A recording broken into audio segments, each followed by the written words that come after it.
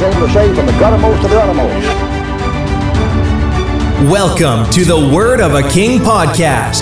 It's where culture clashes with our calling, where preaching is more important than popularity, where we rightly divide and properly apply the Scriptures, where we put to rest common and controversial issues. We do this by looking to the Word of a King. The key to understand the Word of God is for the author to show you what the thing says. If you understand that book, you get for the author. Then he opened their understanding. Amen. Welcome back to the Word of a King podcast. I am your host, Chad Reese, and the co-host, Brother Brian Beam. And we're going to get right into part 2 of errors in the Bible. And before we do, just a couple opening comments and remarks, and I'll turn over to Brother Brian here just a moment. But again, just to get us back into that thought of last podcast, if you did not listen or watch last podcast, I'd strongly encourage you to do so. What we did is we covered some apparent errors in the Bible. Obviously, let the cat out of the bag. You probably already know if you're watching this podcast, we don't believe there's a single error. We don't believe there's a single contradiction, but we do believe the Word of God is written in such a manner, if you want to find one, you will find one. And we also talked last podcast about, from the very beginning, Genesis chapter 3, that the devil questioned the Word of God. The parable of the sower of the seed, those fowls came and they took the Word of God from their heart. And so the devil is in the business of questioning the Word of God. The devil's in the business to steal the Word of God from you. But we are in the business as preachers and ministers of the gospel to build up your faith in the Word of God. So we pray that this podcast and the last podcast and all these podcasts do that. And we're thankful that we can say, "Thus saith the Lord." And even when we don't know the answer, we know that there is an answer. So, Brother Brian, why don't you just by way of introduction, just give us some thoughts that kind of tie into this subject before we get into the first example. Hey, man, when you mentioned Genesis 3, he said, the devil said, "You shall be as gods, knowing good and evil," and it was the tree of knowledge. Yeah. The word science means knowledge. Conscience means with knowledge. I believe the Christian is warned in 1 Timothy 6. He warns Paul about oppositions of science, falsely so called. So the devil will deceive people through science knowledge. Do you know what the art of finding the best and the original Greek text, and these people that say the King James has all these mistakes and all the Bibles have mistakes, but I will tell you what the art of that is? There's a name for it. Yeah. It's called textual criticism. Yeah, what a name. But it's you know what else it's called? The science of textual, this is in their own literature, James White and people like that. The science of textual criticism. Yeah. It's called a science. Yeah. Beware of oppositions. They're opposing the King James Bible. Beware of oppositions of science, falsely so called. Yeah.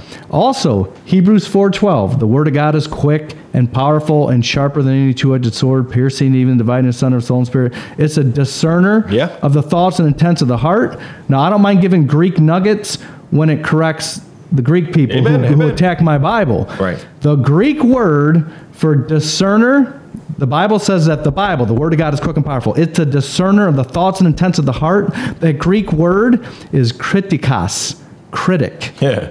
Textual criticism. So the Bible is a critic of the criticizers. The critic.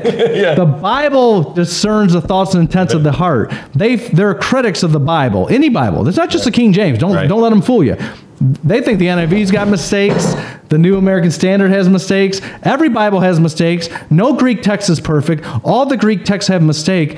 The only one who knows all the answers is them, the college professor or any Joe Blow who doesn't believe the King James Bible and thinks because he can go to a Strong's Concordance knows what he's talking about. That's called, they're critics. Yeah. They tell you what the Word of God should say. But in the Bible, this book is the critic. This book tells you what to say. It is the discerner. And a couple other things. Colossians 2. Listen to this. Colossians 2:8. Beware, lest any man spoil you. Yeah. Paul warns about two things. Through philosophy and vain deceit after tradition of men. You're warned about philosophy. That Greek word is a lover of wisdom. Phileo is love. Sophia is wisdom, a lover of wisdom. These people that'll steal the word of God out of your heart, they're going to use philosophy. They're going to use tradition. Well, the oldest fathers and the oldest texts here and there, and the Alexandrian text is the more. They're going to use philosophy, tradition.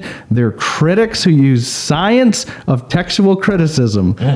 It's all right there what these critics are doing. And I just had a story that... No, go ahead. Yes. Dr. Ruckman told a story that kind of wraps all this up, and I'll be done. Dr. Ruckman told a story. He was, I think, Canton, Ohio area, probably in the 70s or 80s. And there was a man in the church. He was preaching at this church just for the weekend. And the guy says he goes to this Malone College. It's a Bible college, but they, like most Christian colleges, they attack the Word of God, and the only pure Word of God is what they think. And he asked Dr. Ruckman, he said, would you go and talk to this Greek professor with me? He's heard of you, and he thinks he attacks the King James Bible night and day, and I can't answer all his questions. And Dr. Ruckman says, yeah, I'll go with you. It'll just take a few minutes. He's like, no, you don't understand. He's got so many issues and so many problems, and he says the Texas Receptus and the King James has all these verses that shouldn't be in there. And Doc's like, yeah, I'll just take a few minutes. Like, no, it's not good. You'll see. Just listen, you'll see. So Doc says we go into this guy's house and we sit down and, small talk for a few minutes about the weather and how you doing and what's your church like, and we're drinking coffee. So I asked him a question. I said, do you believe the King James Bible is the Word of God? Is that the Scripture? He's like, oh, no, of course I don't believe that. He's like, well, what do you believe is the Word of God? He goes, well, the Greek text, of course. And he's like, well, which Greek text is that? He goes, well, the best one, of course. And Dr. Ruckman says, well, you're talking about Nestle's Greek text? Well, of course, yeah, Nestle's Greek text. Dr. Ruckman says, you believe that? That's your authority? Yes, that's my authority. That's what you believe the Word of God is? Yes. Do you believe in Nestle's where it says in John 1:18 where that Jesus Christ is a begotten God? And the professor says, well, no, I don't believe that. I don't believe that part. I believe that's a mistake. And Dr. Ruckman was like, okay, well, have a nice day. It's nice to meet you. And they went on their way. And the kid's just kind of sitting there in the car on the ride home. And then Dr. Ruckman says, he starts snapping his fingers and says, I got it. I got it. He thinks he's God. Yeah. And there it is. There's your answer. He's like, King James only. Show me King James in the Bible. I'll show you King James Bible a lot more quickly than you can show me what you believe in the Bible. Amen. And if it's not King James only, it's scholarship only. That's right. If you find mistakes in the King James, you can find them in any Greek text, any Greek manuscript, and all these professors and smarty pants who attack the King James Bible, they don't believe there's a book on the face of the earth that has the inspired, preserved words of God. They are their own God. So if you don't believe this King James Bible, or you believe you can find all the mistakes, you think you are God. The Bible is what you think it is. Yeah. You go to any Greek text and any Greek word and make it say whatever you want. You better watch that. That's some dangerous ground. Yeah. But that's what I got on that. Well, that's a wonderful segue introduction into showing these apparent contradictions in the Bible. And brother, you just kind of summarized and hit on some things we talked about last week about back there in the garden where the devil said, yea, hath God said. Yeah. And then he said, you can be as gods. Again, that's what these professors think. They are the final authority. Yes. They are the God. That's it. And again, Dr. Ruckman trained us there at PBI to 3 years of Greek, 1 year of Hebrew. Not that we needed it to get closer to God or we need it to further. No, we have everything we need in the King James Bible. But as Brother Brian did, we use it as a weapon against them. Yep. And so that's why Brother Brian brings out some of these Greek points. Not that you need that to learn anything about God. Everything you know about God's in this English Bible. But brethren, like Brother Brian and Dr. Ruckman and these that study the Greek is to defend the King James Bible and use their own logic against them. And again, that whole thing about they have a science, they have a philosophy. And the Bible warns about that. Just read one verse I was thinking about as you were talking. Colossians chapter 1, the Bible says, for it is written, I will destroy the wisdom of the wise. That's what these, what did I say? Colossians. Yeah, 1 Corinthians. No, you're good. 1 Corinthians chapter 1. That's what these professors think. That's what these Greek scholars, they're the wise. Yeah. We're just the peons. Yep. They have all the Nicolaitans. But, it's okay. They'll tell us what God's word means. But God says here in 1 Corinthians 1, for it is written, I will destroy the wisdom of the wise and will bring to nothing the understanding of the prudent. Where is the wise? Where is the scribe? Where is the disputer of this world? Hath not God made foolish the wisdom of this world? For after that, in the wisdom of God, the world by wisdom knew not God. There it is. It pleased God by the foolishness of... Amen. No, not amen. It pleased God by the foolishness of scholars. Education. It pleased God by the foolishness of PhD. No, it pleased God by the foolishness of preaching. Amen. To save them that believe. God wants you simply believe his word. Yes. And again, that's the purpose of the Word of a King podcast, to build your faith up in the word of God. Listen, brethren, good. You have a King James Bible? You have every word God wants you to have. You're not missing one. Nope. And you don't need to take any away. Every word in this book from Genesis to Revelation is God's words to you. With that said, I think that's a great way to give us our next and the first for this podcast of an apparent contradiction or an error in the Bible. And Brother Brian, you can start us off. Why don't you give us an error in the Bible, or at least as we have clarified now, an apparent error, apparent contradiction. Now this one, it's a pretty basic one here. Mark 10:46, and they came to Jericho, and as he went out of Jericho with his disciples and a great number of people, blind Bartimaeus, the son of Timaeus, sat by the highway side begging. I was thinking that Lester Roloff singing that. So he goes out of Jericho, and here's blind Bartimaeus. So the parallel account, Luke 18. And again, many of these are so similar. They're not contradictory. They're just given two different parts of the story. And it's everyday conversation, movies, TV shows, historical accounts, all do the same thing. It's just common regular speech, but when the Bible does it, it's a mistake. Right. Luke 18:35. And it came to pass that as he was come nigh unto Jericho, a certain blind man sat by the wayside begging. And then 19:1, and Jesus entered and passed through Jericho. So one, he's going out of Jericho. The other one, he's going in Jericho. So there's your contradiction. Mistake. Let's give up. Yeah, right. Just put up your Bible. Forget about, your sins being forgiven. Forget about your home in heaven. Forget about how the Bible's predicting all these things are coming to pass, and how all this stuff we see, the stage being set for the Antichrist, the one world government, the mark of the beast. Forget about the Bible talks about any of that stuff, because here's the contradiction. We found it. Destroy your faith. Might as well just eat, drink, and be merry. Yes. So while you listen and obviously watch our complete sarcasm, why don't you type in your answer? What do you think? What would you say if someone brought this up to you on the street and they said, "Here's a contradiction of the Bible"? Why don't you give us your thoughts? And we're looking forward to reading the comments. But Brother Brian, what is the answer? Again, like you said, some of these are very simple. So what is the answer to this apparent error in the Bible? Either it's a different blind man, because Jesus healed lots of people. He had a 3.5-year ministry. John says that if everything he did was written down, the earth itself could not contain the books. So it's either two different accounts of two different people, or what I think it is, and I don't have the exact specifics, but I know that Jericho, the way the city is geographically, you can go in the city and out of the city. Right. And depending on where it is, it could just be a few feet and you're in the city and out of the city. I know Pensacola, you drive in Pensacola and say Pensacola, then you'd be in this city, and then you'd be in Pensacola, and then Pensacola Township, and then Pensacola. And it was very confusing, but that's a common thing. That's my point. You could go into Jericho and out of Jericho in the same, within a half an hour or something. Yeah. Yeah, so, and again, either one. Just common sense. Giving the Bible the benefit of the doubt, because it is always right and we're wrong. Amen. That's why we want to know your explanation on this. But I mean, we see that, I think about, just as you're talking about that example, how you can go in and out of one city.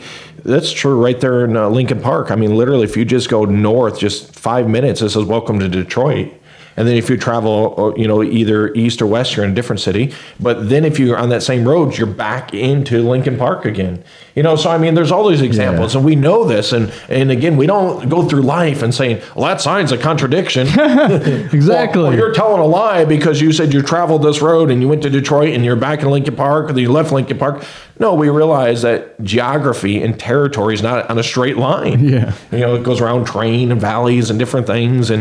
And so again, a lot of this is just common sense, not having a critical spirit towards the Word of God.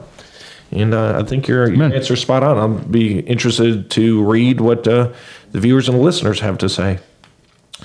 I'll take the next one. The apparent contradiction is, how did Judas Iscariot die? My uncle showed me this one. He said the Bible's got mistakes, and he gave me that answer. Oh, so this is interesting. This is one that in, I say real life, in life, someone gave you. And again, so this is why these should be helpful. Write them down. Pray about them. Seek out what you think. And I'll give you what I believe the answer is. And Brother Brian can add anything if he thinks differently. But let's read the apparent contradiction first. Matthew chapter 27. Verse 5 says this, and he cast down the piece of silver in the temple. And he cast down the pieces of silver in the temple and departed and went and hanged himself. The Bible's pretty clear that in Matthew chapter 27, what Judas did, he went out and hanged himself. Well, you go over to the book of Acts chapter 1. It says this. Again, speaking of Judas Iscariot. Well, a little context here. Well, let's, verse 16, and men and brethren, this scripture must needs have been fulfilled, which the Holy Ghost by the mouth of David spake before concerning Judas, which was guide to them that took Jesus, for he was numbered with us. He obtained part of this ministry. Now here it is. Now this man purchased a field with the reward of iniquity, and falling headlong, he burst asunder in the midst, and all his bowels gushed out. That doesn't sound the same as Matthew chapter 27. Here he fell head first. I've seen at least reenactments of hangings or hangings in old westerns, and that doesn't happen. Yeah, falling headlong and burst asunder in the midst, and his bowels are gushing out. I mean, he fell and had quite the fall. What kind of hanging is that? Yeah, exactly. So contradiction. I've read some answers that I don't think are true. I'll give you just a moment, but I'll give a moment for people to type this. I actually read this, that someone says, well, when he was hung, he must have been hung and he fell from a high place, and just the pressure from the rope falling made he fell head first while he was hung, and therefore the whiplash of the rope made his bowels gush out. I don't think that's the answer. I really don't. Do you remember, and we've seen publicly, nationally, it was on television, a hanging from high. Do you remember when they hung Saddam Hussein? Do you remember watching Vaguely. So what they did is they walked him up a high tower. And I think they I can't remember if they pushed him off or they let a door fall from underneath him. But he didn't just hang from a rope from 6 feet. I mean, he fell, I would say easily 20 to 40 feet. I can't remember how high. Really? But I mean, his body fell down head first. And of course, what happens is just whiplash, breaks his neck, and he's dead pretty instantly. But it wasn't just they hung him from a tree. He actually fell pretty far. But his bowels didn't gush out and all that happened. So I don't believe that's the answer. Hopefully I gave you enough time. I do believe that if you study some other references, and we said this is how you kind of try to look at these apparent contradictions. Sometimes you got to read references around it, see what else is happening, and I think you can come up with the answer.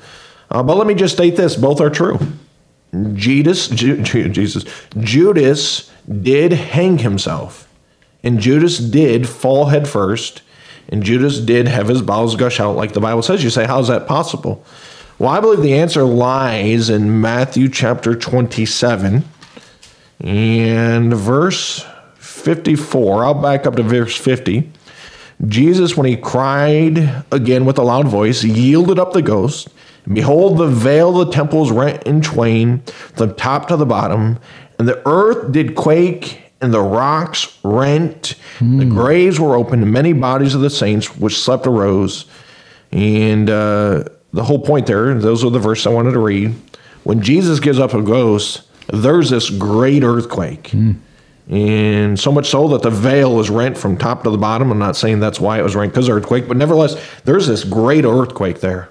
And so think about it. If Judas goes out and hangs himself, and there his body is, until this great earthquake, it's very reasonable to say whatever that connected Judas or whatever he hung himself on, either the branch broke, the rope broke, whatever it is, broke, and therefore he fell headlong, and then he falls, bursts asunder, just as the Bible says. Yeah. So both are true. Yes. Just like the Bible says. So I don't know if you have anything to add, but I know that's my answer. So. Yeah, amen. I think it's because of the earthquake.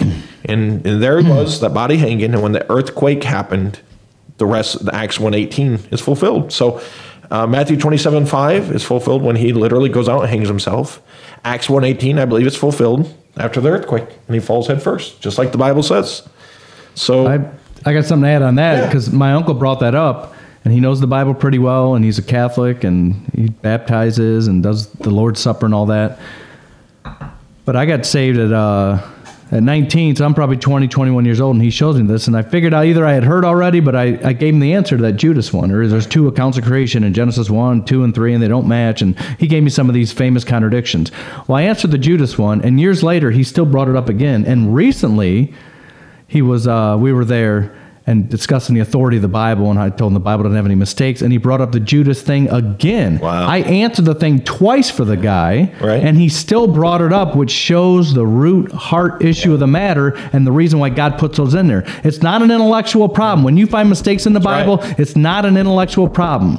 It's a heart issue.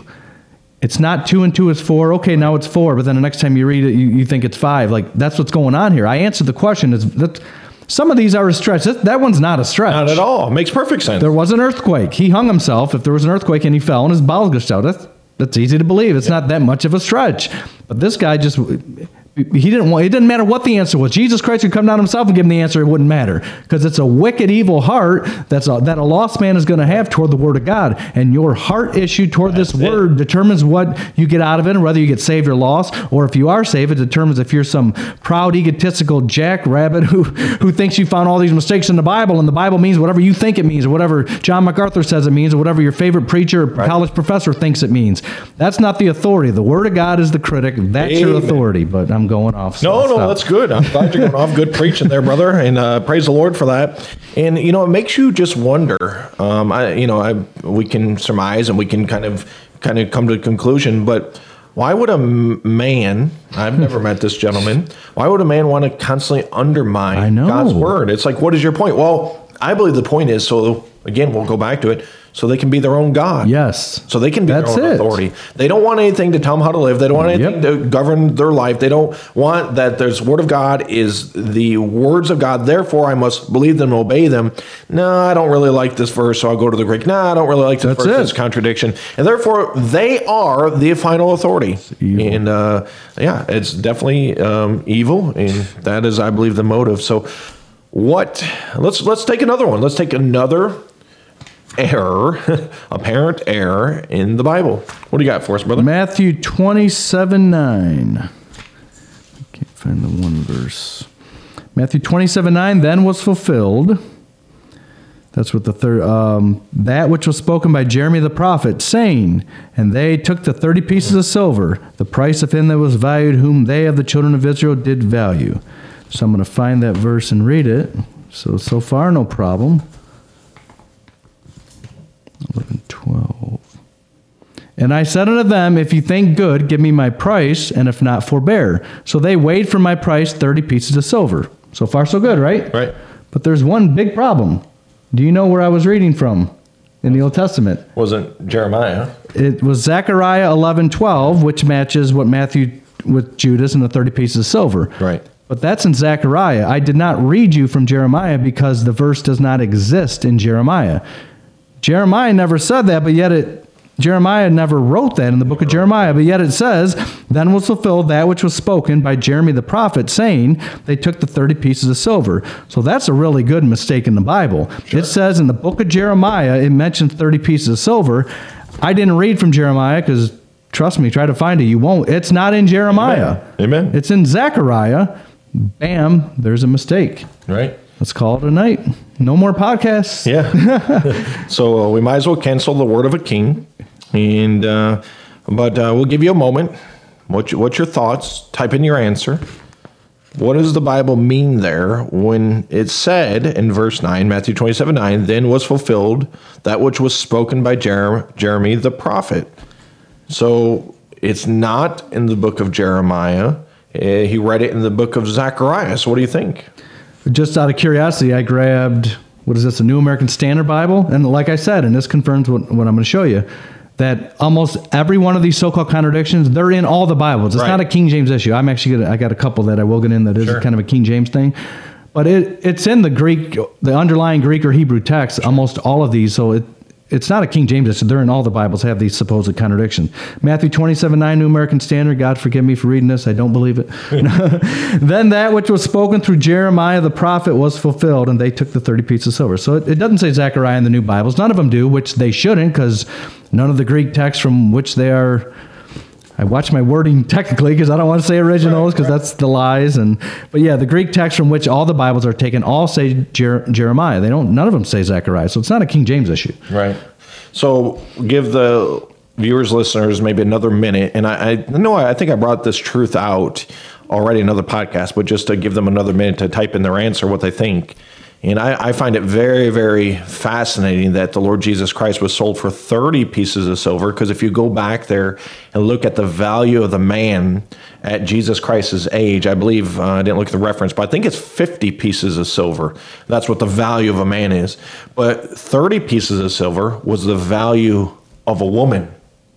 And of course, that truth is Jesus Christ died for his bride.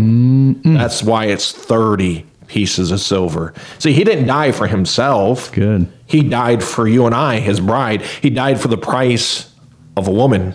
And just another little nugget of truth in the King James Bible. But you gave them enough. We give them enough time to type in their answer. Give him a little hint. Yeah, go ahead. Something that goes along with this is Acts 20, I believe it's verse 35, where Paul is before the Ephesian elders. This will kind of give you a hint. Where Paul says, remember ye the words of our Lord Jesus Christ, how he said it is more blessed to give than to receive. Do you know where that is in Matthew, Mark, Luke, or John? Top of my head, I would say Matthew. It's not in Matthew, Mark, Luke, or John, but Paul said, remember ye the words of our Lord Jesus Christ. It's the same kind of contradiction or mistake. Sure. And I don't know if you want me to give the answer? Or? Yeah, go ahead and give him the answer now. It doesn't say it was written in Matthew, Mark, Luke, and John. Yeah. He says, as spoke Jeremiah. It doesn't say Jeremiah wrote it. Right. I'm guessing that Jeremiah, in his 30, 40, 50, 60 years of life on earth, said more than what was written in the 52 chapters of Jeremiah. That's very logical, and that's a very, intelligent argument, right? I mean, right. Jeremiah spoke it. It didn't say it was written in the book of Jeremiah. Jeremiah spoke it. He spoke it. It just wasn't written down, which is fine. Same truth, and I knew this answer, so I should have got the other one right. Same truth of what about the Lord Jesus Christ there, right? That he's quoting. He said it. John said if everything he did, the earth itself could not contain the book. So Jesus Christ said plenty that wasn't in Matthew, Mark, Luke, or John. Amen. And he talked to Paul too, I believe. Yeah, right. We saw that in Acts 9. He talked to Paul, and he appeared other times and talked to Paul. Yeah. So he could have just told Paul that on his own.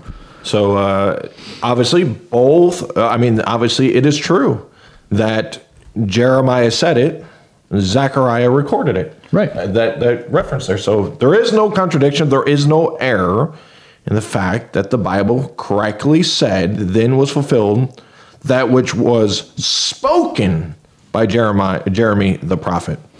Anyway, so yeah, that's just good truths. Again, we're just building principles that you should remember when you have these apparent contradictions. Just read the words carefully. Yep. See what it says. One word gives you the answer. Yeah. And don't let someone else build a straw man or build the argument for you. Don't let them frame the question, because sometimes the question is framed wrong. That makes it the contradiction. If you read what the Bible says, you'll find out, no, it's not what the Bible said. And that's a prime example of that. Studying the Bible, we've shown this in other lessons on rightly dividing the word of truth, where there's 10 virgins in Matthew 25, verse 1 to 13. Then is the kingdom of heaven likened unto 10 virgins, and 5 were wise and 5 were foolish. And then they had to wait for his coming. Then the 5 that didn't have it missed the rapture. There you go. The church goes through the tribulation. You know what they got wrong? Not one word, one letter. The letter S. And I was reading, kind of a side note, we were studying up and dealing with some hyper-dispensationalists, and they do that. They use that proof verse to show that the church is not the bride of Christ, because the virgins go through the tribulation. No, Mr. Hyper, you're off on one letter, the letter S. The church is a chaste virgin. That's good. Singular, we are one. Right. But the tribulation saints are virgins, plural, as in Revelation 7, Revelation 14, 144,000. I'll go ahead and give you a number. That's how many virgins, plural, there are. So that one letter helps you understand the whole thing and avoid heresy. Also, another thing along the Acts 20, and as said Jeremy, is Book of Jude quotes Enoch, which is before the flood, so like 2400 BC, 2500 BC, and he says ungodly and all their ungodly deeds, which That's ungodly quite the sermon sinners. there. Yeah, I mean, wonderful. I'm glad it's recorded what he spoke, what he said. Yeah, but then they try to find the pseudepigrapha, the New Testament apocrypha about the Epistle of Enoch, or the is that what they call the Epistle of Enoch? Yeah, right. They find this book. You don't have to have a book. He just said it. Yeah. How did Jude 2,500 years ago know what Enoch preached? People frame this stuff like this. How did they know what this guy said and no one? God told him what he said. Yeah. All script is given by inspiration of God. What's the problem here? I don't get it. I don't get it either. That's the thing about just simply believing the word of God. We stated over and over. Yes, there was God used over 40 different men to pen the book, but there's one author. Yes. That author is God Almighty. He knows what's going on. And so when we have that extra details in the book of Jude about what Enoch preached, man, it is a fantastic sermon. There's so much truth there that you're not going to find in Genesis where it talks about Enoch or anywhere else. But everything you need to know about Enoch is in the Word of God. Yes. You don't need to go to anywhere else. No. Moving on, let me take the next contradiction. Did I just go? Who went? You just went. Yeah. So I'll take this next one. Yep. So the next one is how many fallen? How many are fallen? That's a good one. This comes in 1 Corinthians chapter 10, verse 8. The Bible says, "Neither let us commit fornication, as some of them committed, and fell in one day 23,000." All right, obviously this is a reference back to Numbers chapter 25, but here it says that fell in one day 23,000. 23,000. Yep, 23,000 there. So now we get to Numbers chapter 25, and this is the account here. And you see just the context, verse 1, and Israel abode in Shittim, and the people began to commit whoredom with the daughters of Moab. So this kind of ties in with the fornication we read with in the same account and all that. But anyways, skip down to verse 9. The Bible says, "And those that died in the plague were 24,000. So 1 Corinthians 10 says 23,000. That's a good one. Numbers chapter 25 says 24,000. Well, preacher, that's definitely a contradiction. You're not going to be able to explain this. There's no answer to it. And so the King James Bible's wrong. Well, what say you, listener, viewer? What do you think the answer is? And again, I can just simply go back and tell you to trust the Word of God. The answer is there. Maybe apply some of these principles that we've already told you, that we've already talked about with these other examples, and see if you can come up with the answer. Are you checking one of the new versions? Just see what it says? 1 Corinthians matches. It says 23,000. Okay. Just kind of confirming what I said. It's a textual issue. It's not a translational issue. Almost all of these. Numbers 25:9. Yeah. Nevertheless, those who died by the plague were 24,000. Yeah. So that's a tough one. So like you said, brother, you're spot on. This is not a King James issue. That's why we called it the errors in the Bible. Of course, we are definitely not defending the new versions because they create plenty of true contradictions and errors, and we'll do a whole podcast on that. But we're showing you this. They try to frame this conversation as a King James issue. This is not a King James issue. This is a manuscript issue. This is the Word of God issue. But more than that, as we've said plenty of times, this is God trying your heart issue. And what's evil? I mentioned my uncle who's lost, and he wants to destroy the lost person, the devil, anybody. They want to destroy your faith in the Word of God so that your faith will be in the Catholic Church or the Muslim Church or the atheist or evolution. But saved people do this, and I've heard story after story after story. I can read you accounts. Dr. Ruckman's got a lot of these accounts in some of his writings and appendices in the back of his different books of students I know one personally, Gary Ferkel, who was at Bob Jones, and he dedicated the book King James Only, or the Errors in the King James, to this man. I know the man personally today. But what they do, these Christian schools, whether it be Bob Jones or, I'm not going to rattle off, I don't know for sure, but certainly the liberal ones, but even the so-called conservative ones that I read Bob Jones' Statement of Faith last night, and it said they use only the King James. Right. But these schools and the professors in the classroom, in the Bible classrooms, in the Greek, be careful, you parents, before you send your kids off these schools, by the way. But they go on these, this is a Christian college, the Greek professor, the Hebrew, even just a Bible class. You're going there to learn about how to be a nurse or whatever, and you're going to take a Bible class. They're going to show you mistakes in the Bible. Right. But they're not going to show you the answer like we are. Well, they won't show you the answer because they don't want you to know the answer, or they're probably too dumb. They don't know the answer. But they're not going to try to make you an atheist or worship evolution. They're not going to do that because these people, I'm sure most of them are saved. Sure. Why would they do that? They're doing it to destroy your faith in the Word of God. And not just the King James, any Bible. Right. To what end?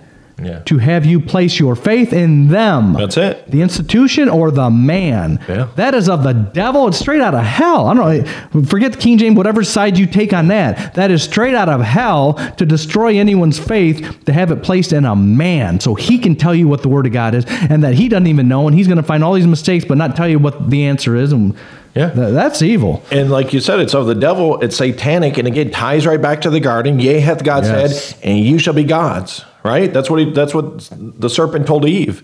And that's what these professors are, these scholars are. They want to be the gods. They want to be the final authority. They want to tell you, you have to come to them. And there's no way.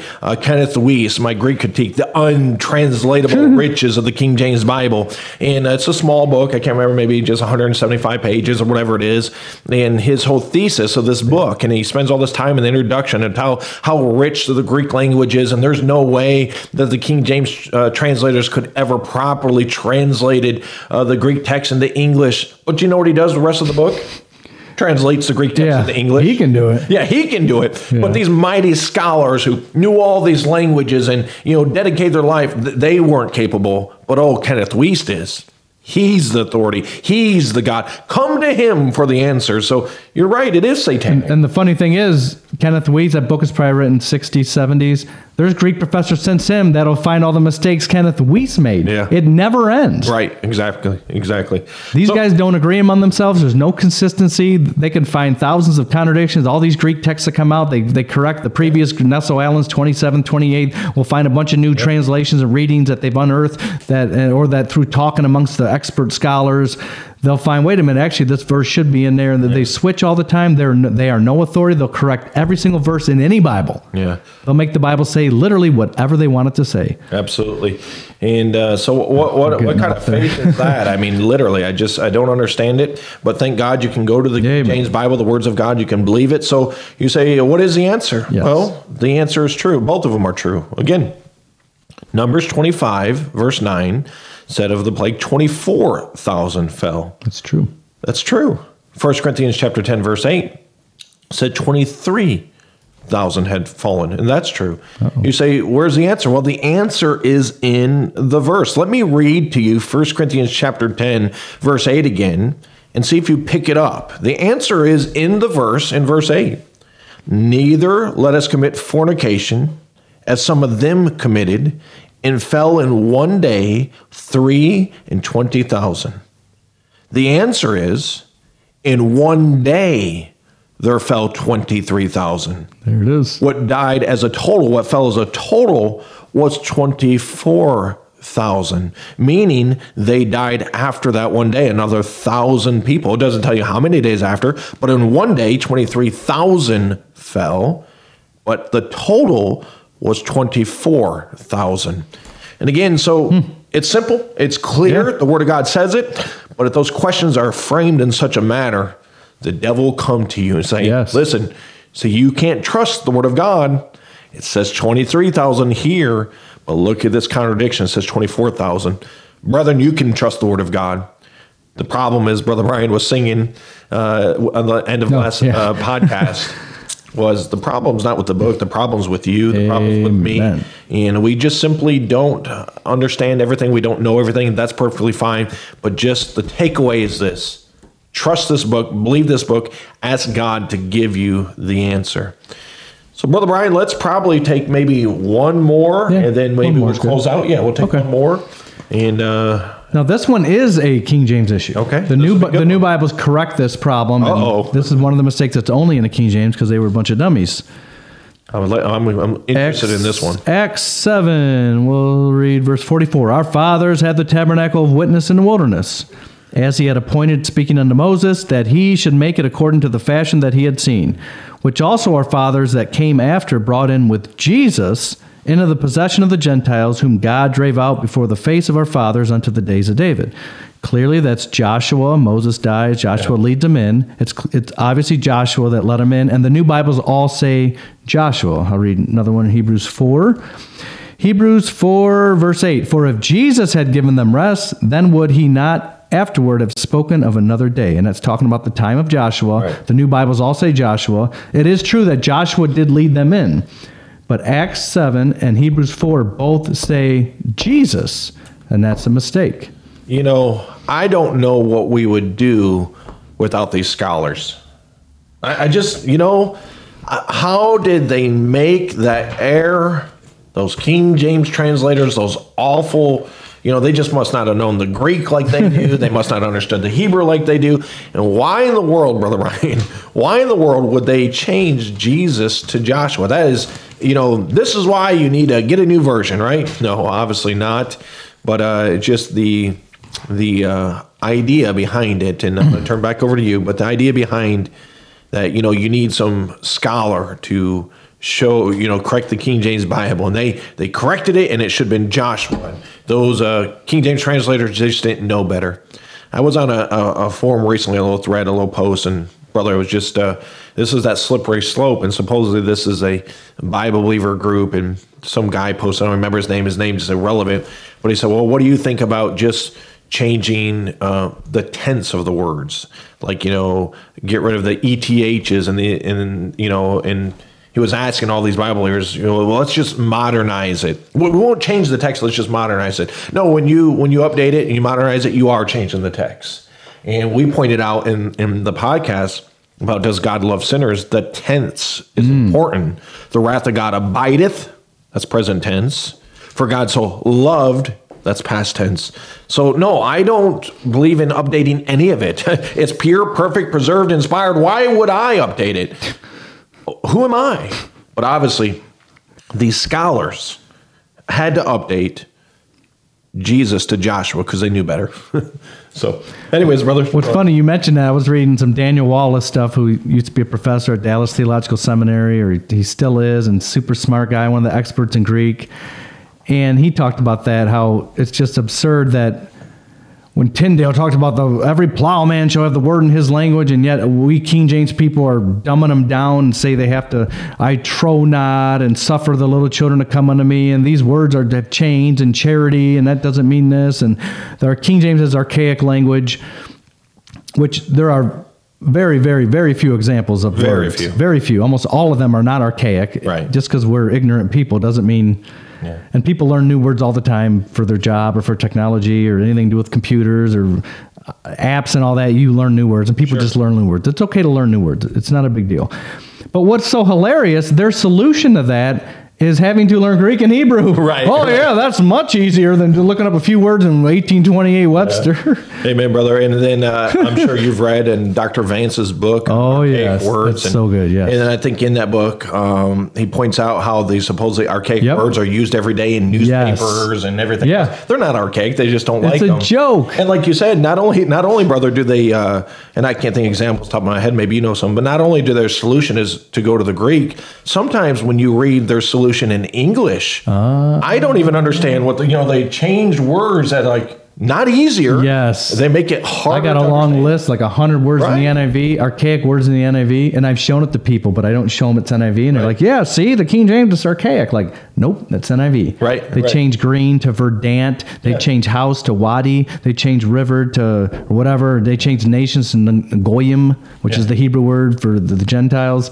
They purposely make it difficult, and there's a reason, but we can get into that. Absolutely, brother. So the point is, again, a lot of these men are professional liars. Yes. It's not about because it's archaic or too hard. They'll put English words in there that are more archaic and harder to understand. Yeah. And then again, ultimately their solution is go learn some Koine Greek or Hebrew. Yeah. I mean, good night. I'd rather get a dictionary and just look up that one word. And most of the time, as we stated, they're not even archaic. No. But let's go back. We've given plenty of time for them to type in their answer and go back and kind of talk about this. Well, another thing I heard Doc say, they talk about the these and the thous, and nobody understands them. They don't update the hymn book. My Jesus, I love thee. I know thou art mine. Yeah. Well, they still sing that today. Yeah. They don't care about the archaic words. Well, yeah, the ones that do anyway. Now a lot of the contemporaries are not even singing hymns anymore. Yeah, that's true. That's another issue. But your point is well taken, brother. And it's attack on the Word of God. I can't say how people don't see this, and that is satanic. It's of the devil. Yes, they're trying to steal your faith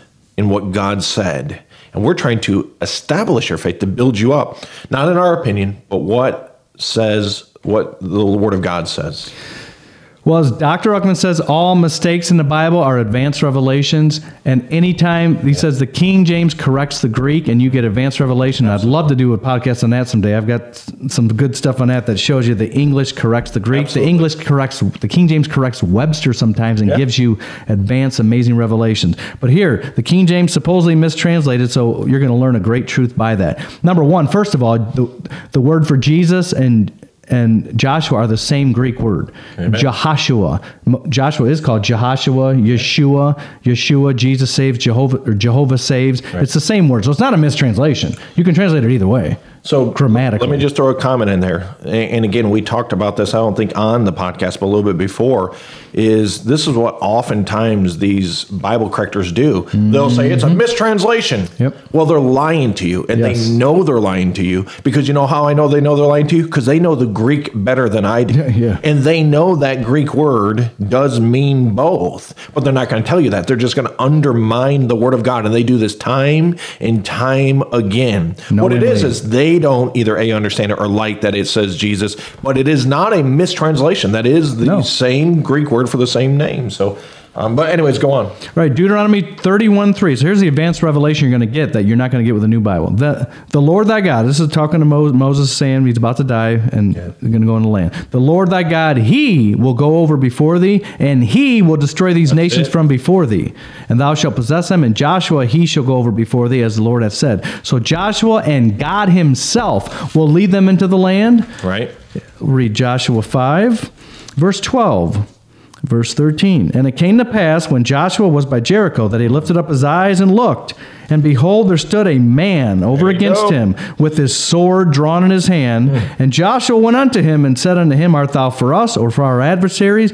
And he said, Nay, but as captain of the host of the Lord am I now come. And Joshua fell on his face to the earth and did worship, and said unto him, What saith my Lord unto his servant? And the captain of the Lord's host said unto Joshua, Loose thy shoe from off thy foot, for the place whereon thou standest is holy. Same thing, Jehovah, Exodus 3, burning bush.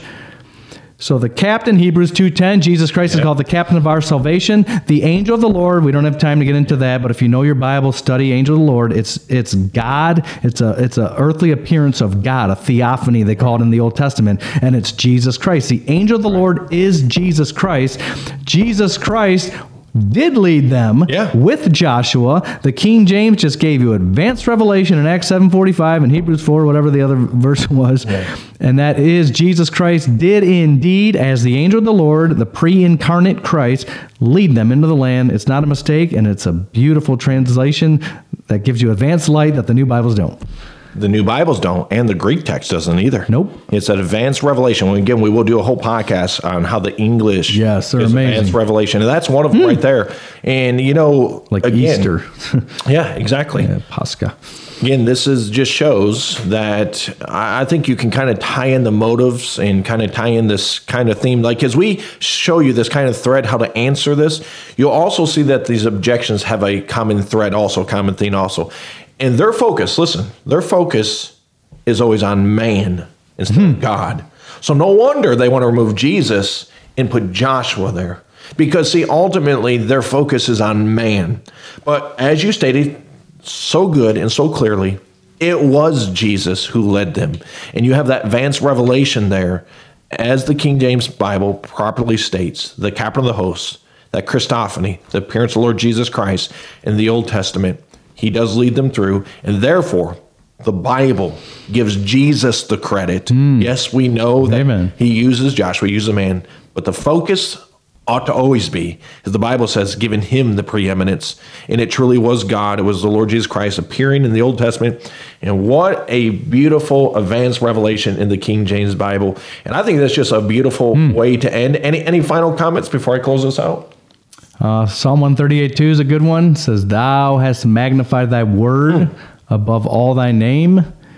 And that's it. No, it's wonderful. And again, we're going to close out. We appreciate you tuning in to the Word of a King podcast. And again, brethren, all we want to leave you with these last two podcasts is you don't have to know all the answers, but don't let the devil, don't let the professors, And don't let those with a PhD behind their name to come and steal the Word of God from your heart. If someone asks you a question you can't answer, that's okay. Say, I don't know. Yeah. But just know this. The answer is in the English King James Bible. Until next time, as always, we pray that you do something for the Lord Jesus Christ. We pray that you fall in love with him. And you're going to do that by falling in love with his book. Until next time, God bless. The key to understand the Word of God is for the author to show you what the thing says. If you understand that book, you get for the author. Then he opened their understanding.